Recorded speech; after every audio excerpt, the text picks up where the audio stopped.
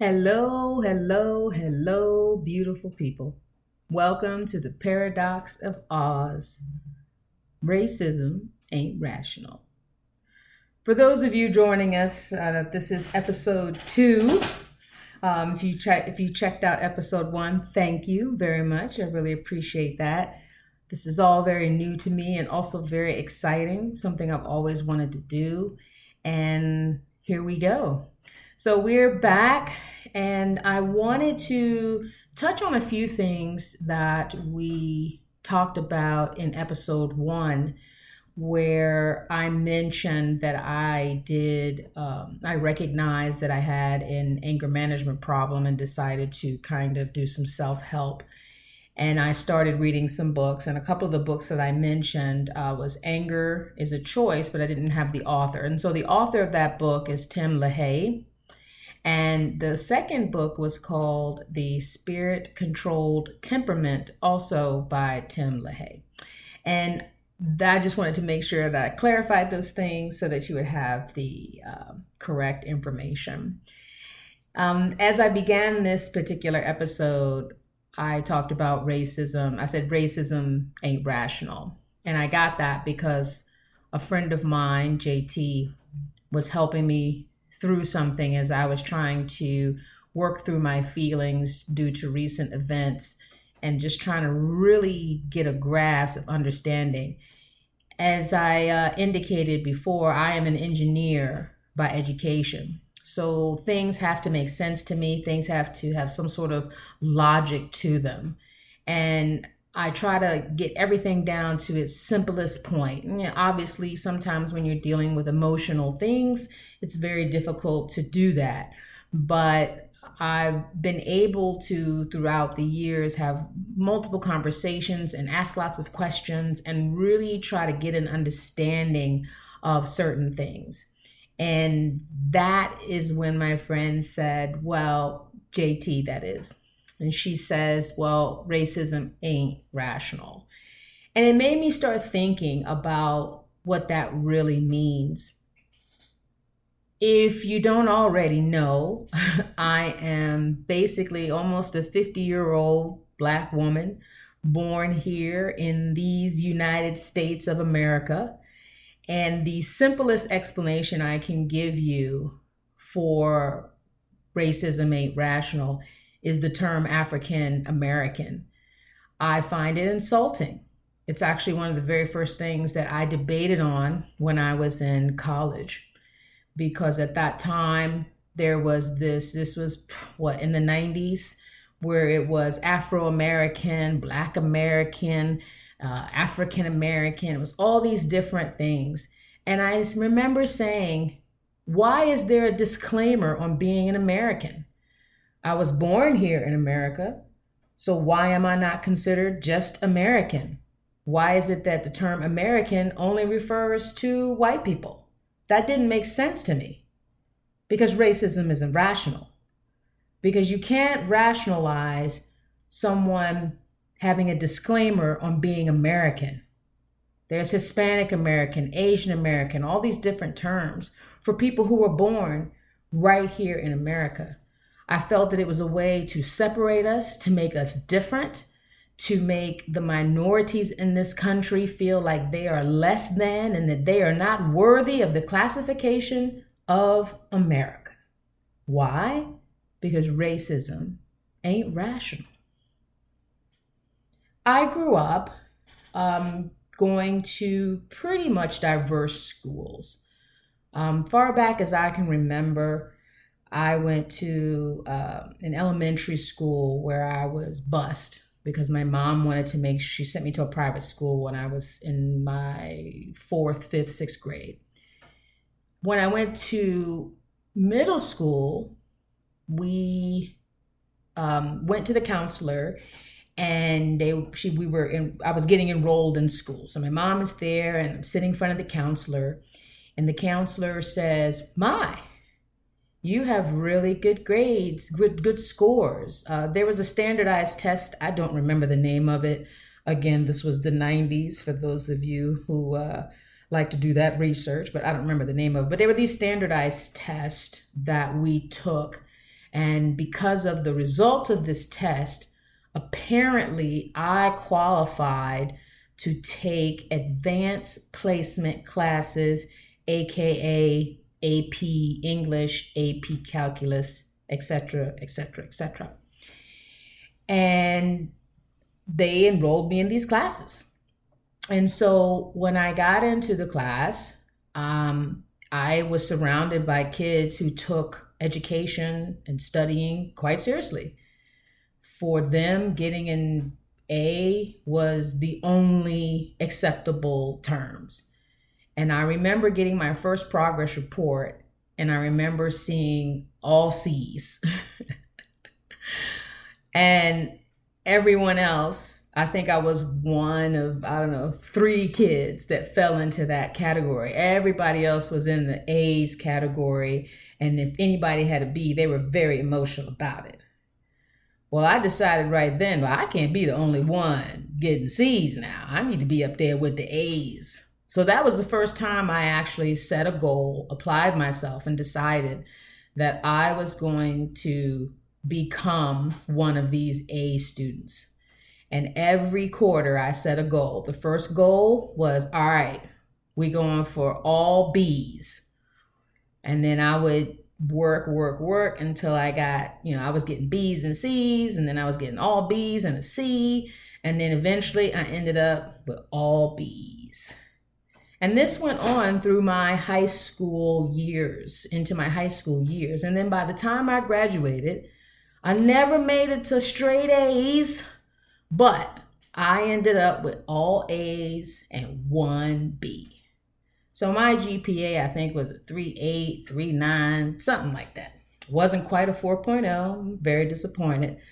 But being in school and studying and learning and working and setting a goal was how I thought the world worked. You worked hard, you achieved a goal, and you were rewarded for it. So, of course, the reward here was a diploma. Well, I was not fortunate enough to get scholarships to any of the schools that I wanted, and I ended up going to community college. And part of the community college process was you selected your major, and then you went to a counselor, and they made sure that the classes that you were signed up for, that you had met the prerequisites to. So I sit down with the counselor, and at that time I had decided that I was going to be studying electrical engineering. And the story behind that was one of my best friends in high school, our AP Calculus teacher, went around the room and asked everybody what they wanted to do and what college they wanted to go to and what their plans for the future. Well, child, I did not have any plans. I hadn't thought about my future. I hadn't thought about what school I was going to go to. I hadn't thought about any of that. So I was like, what am I going to say? Well, luckily, one of my good friends went before me, and he stated that he was going to be an electrical engineer, have his own engineering firm. He was going to the University of Maryland, and he had it all laid out. And so, of course, when they got to me, I said, sure, I can do that too. And that's how I decided to become an electrical engineer. So now I'm at the counselor, and this white man, looks at me and says, oh, you want to study electrical engineering, do you?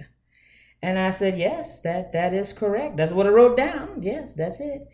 And he says to me, well, you have to be good at math and science. I said, yeah, copy that. And he says, are you good at math and science? I said, I do, all right. He said, well, I need to check your high school transcripts to make sure that you meet the prerequisites. All right. So he comes back with this look of surprise on his face, and he looks at me and he says, how do you manage to get good grades? And I went, 'cause I studied? What kind of question is that? Well, looking back on it now, racism ain't rational. Maybe he looked at this young black girl and said, she wants to be an engineer.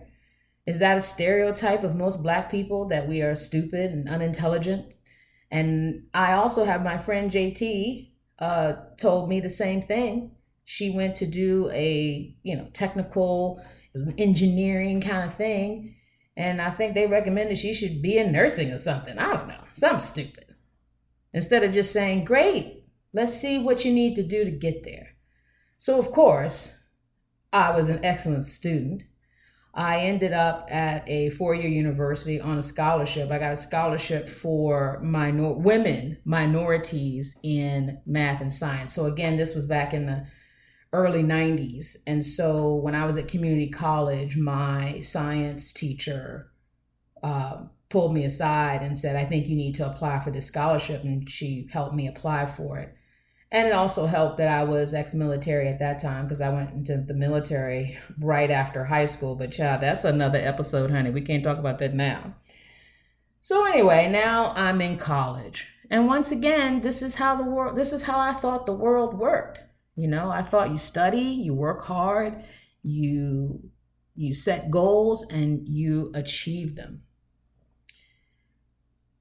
Well, as an adult, I began to understand, I learned very quickly that that's not always the case. And so I found that as a young Black woman, I was kind of branded the stereotypical terms that you hear about Black women. The sassy, angry, aggressive, loud, uncontrollable, wild. Because the objective wasn't for me to be who I was. The objective was for me to be who they thought I should be. And I became a rebel at quite an early age, probably in my early 20s. I refused to conform because one of my coworkers told me one time, Lolita, you're not getting anywhere unless you suck up to the white man. And I remember going, well, it looks like I'm not going anywhere because that is not what I'm going to do. So I became the smart one. I read all the manuals. I did all the training. And that's who I became. And so I'll never forget, I was at work at Two-Face Productions. And my overseer told me that I was too ethnic. Now, for those of you non-Blacks, what that means is I was too Black. I'm not really sure what that meant, but I interpreted that as I'm not white enough. And so this is the layer of skin that starts to build as a young Black woman, being told that I'm not good enough, that I'm too Black, I'm not white enough, I'm not sucking up enough. And this is where my strong Black woman character comes from. Because we have to be strong as Black women because we're constantly put down. We're constantly told that we're this and we're that. And we just can't simply be. I remember another incident where I was working at Two-Face Productions. And we had a career track, right? What do you want to be? Okay, I want to be this. And they pull out the career track and say, here are all the things that you need to do. Copy that. So I worked toward doing all of those things. And I will never forget, I had a supervisor look me in my face and say, I'm not going to promote you. Yes, I'm purposely putting in the dramatic pause because that's exactly what I did. And I remember thinking, I don't know what that means. Well, I'm doing what I'm supposed to do, right? Well, you're not doing it my way. You're not doing what I want. This is what I did to get promoted. But I'm not you, I replied. Why is it that I can't just follow the guidelines and be promoted? Why do I have to be like you when I am not you? My entire life, I've had to fight for my individuality. I've had to fight to be me, only to be rejected because I refuse to conform. Isn't it better to let someone be who they are and maximize their potential by putting them where they excel at? Can't force someone to excel in an area that they're not good at. So I've been a fighter my entire life. I'm kind of like Sophia. So what was her name? Sophia from The Color Purple. All my life I had to fight. And that's me. And I'm still fighting today. Just recently, I was at Two Face Productions and I was an overseer. And I was the only female overseer. And I was typically the only Black overseer. And then within this company, overseers come and go. People move in, people move out, people get promoted, they go to other companies. And I remember being part of this team where for the first time in my entire adult life, I was part of a team of overseers where we were majority women and we were majority minority women. We had one Latina and two Blacks. And let me tell you, we all got along great. It was the best time ever. We understood each other. We knew how to support each other. It was a perfect environment. Now, I understand that everybody can't stay in the same place for the rest of their lives. But just when we started clicking, just when we started making magic happen, they split us up. And they didn't just take one away. They took two away. And once again, I was left alone as the only female overseer surrounded by men. So not only do I have to deal with racism, being a Black woman, I have to deal with sexism because I work with nothing but men. But that's a whole nother podcast. I mean, we're not going into that. That's a whole nother episode, honey. Working with the men's child. That's a whole nother episode. But I feel that through recent events, I could provide you with tons of examples of why racism isn't rational. Because when there are issues and someone has to confront me and tell me they want to know something or they need me to do something, and the first question I always ask is why? It's not about me per se. Well, technically it is because I'm the one asking the question why. But I feel as though when people are challenged and they don't have the answers, that's when it comes out. It's like I'm challenging their supremacy in some weird way because I'm asking questions. Me asking questions was interpreted as me being combative, me being argumentative. And no matter how many times I said, I don't understand, people just assume that I'm supposed to read their minds and understand what it is that they're trying to say. But I've grown to understand that the reason why people can't articulate their problems with me is because racism isn't rational. Because when you can't explain it and you don't understand it yourself, why do I get the brunt of the punishment? Yes, I am a strong Black woman because I don't have a choice. I'm beat up, beat down, told to conform, people trying to make me into something that I'm not. And I'm constantly arguing about just being who I am, defending who I am as an individual. I'm not trying to be anybody else. I'm not trying to impress people. I'm trying to come in, do a job, and go home. But I can't do that because I have to constantly make other people feel comfortable. When I stand up, when I ask questions, I got to make sure they're worded correctly so as to not offend someone, as to make someone uncomfortable. Because God forbid, as an overseer, the fact that you can't deal with conflict means you really probably shouldn't be in that position anyway.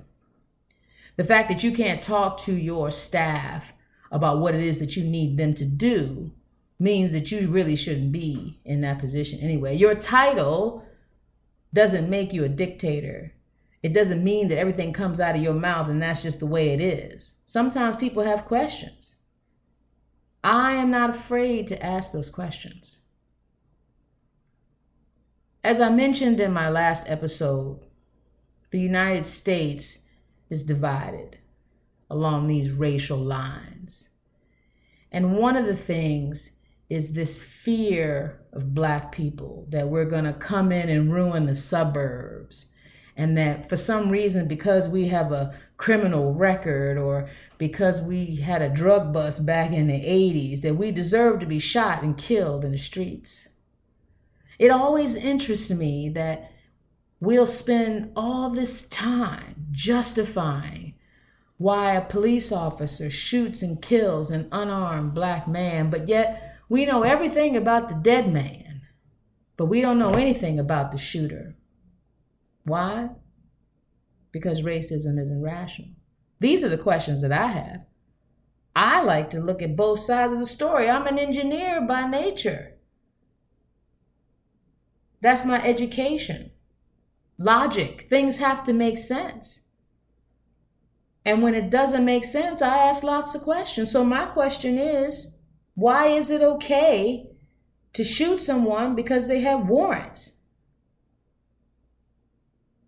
Why is that justified? Why are we even trying to explain it? The dead man is the victim. Doesn't make any sense. It's not rational. I believe that the reason why my brothers and sisters are out in the streets being abused, shot, beat up is because they don't see us as the people. They see us as animals. They see us as argumentative, combative, angry. All these things I've heard. The only difference is my interactions aren't with the police, but by the very people that I work for. So they may not be able to shoot me in the streets, but they can shoot out my career. They can prevent me from being promoted, and they can fire me for no reason. This is why racism isn't rational. So if you find yourself thinking about why and not getting the answers that you seek, remember, racism isn't rational. Don't ruin your mental health trying to understand the instability and the insecurities of those still trying to oppress and keep us down. But we rise up. We take the beatings. We take the abuse. We still show up to work. And we still show up for you. We still show up for this country. We die for this country. We fight for this country, even though this country doesn't seem to want to fight for us. Well, that, my friends, is the end of my rant on racism isn't rational. And that's episode 2. And as you know, that means I have 48 more episodes to go in less than 4 months. All right, ladies and gentlemen, beautiful people, have a wonderful day. Thanks for listening. Until next time.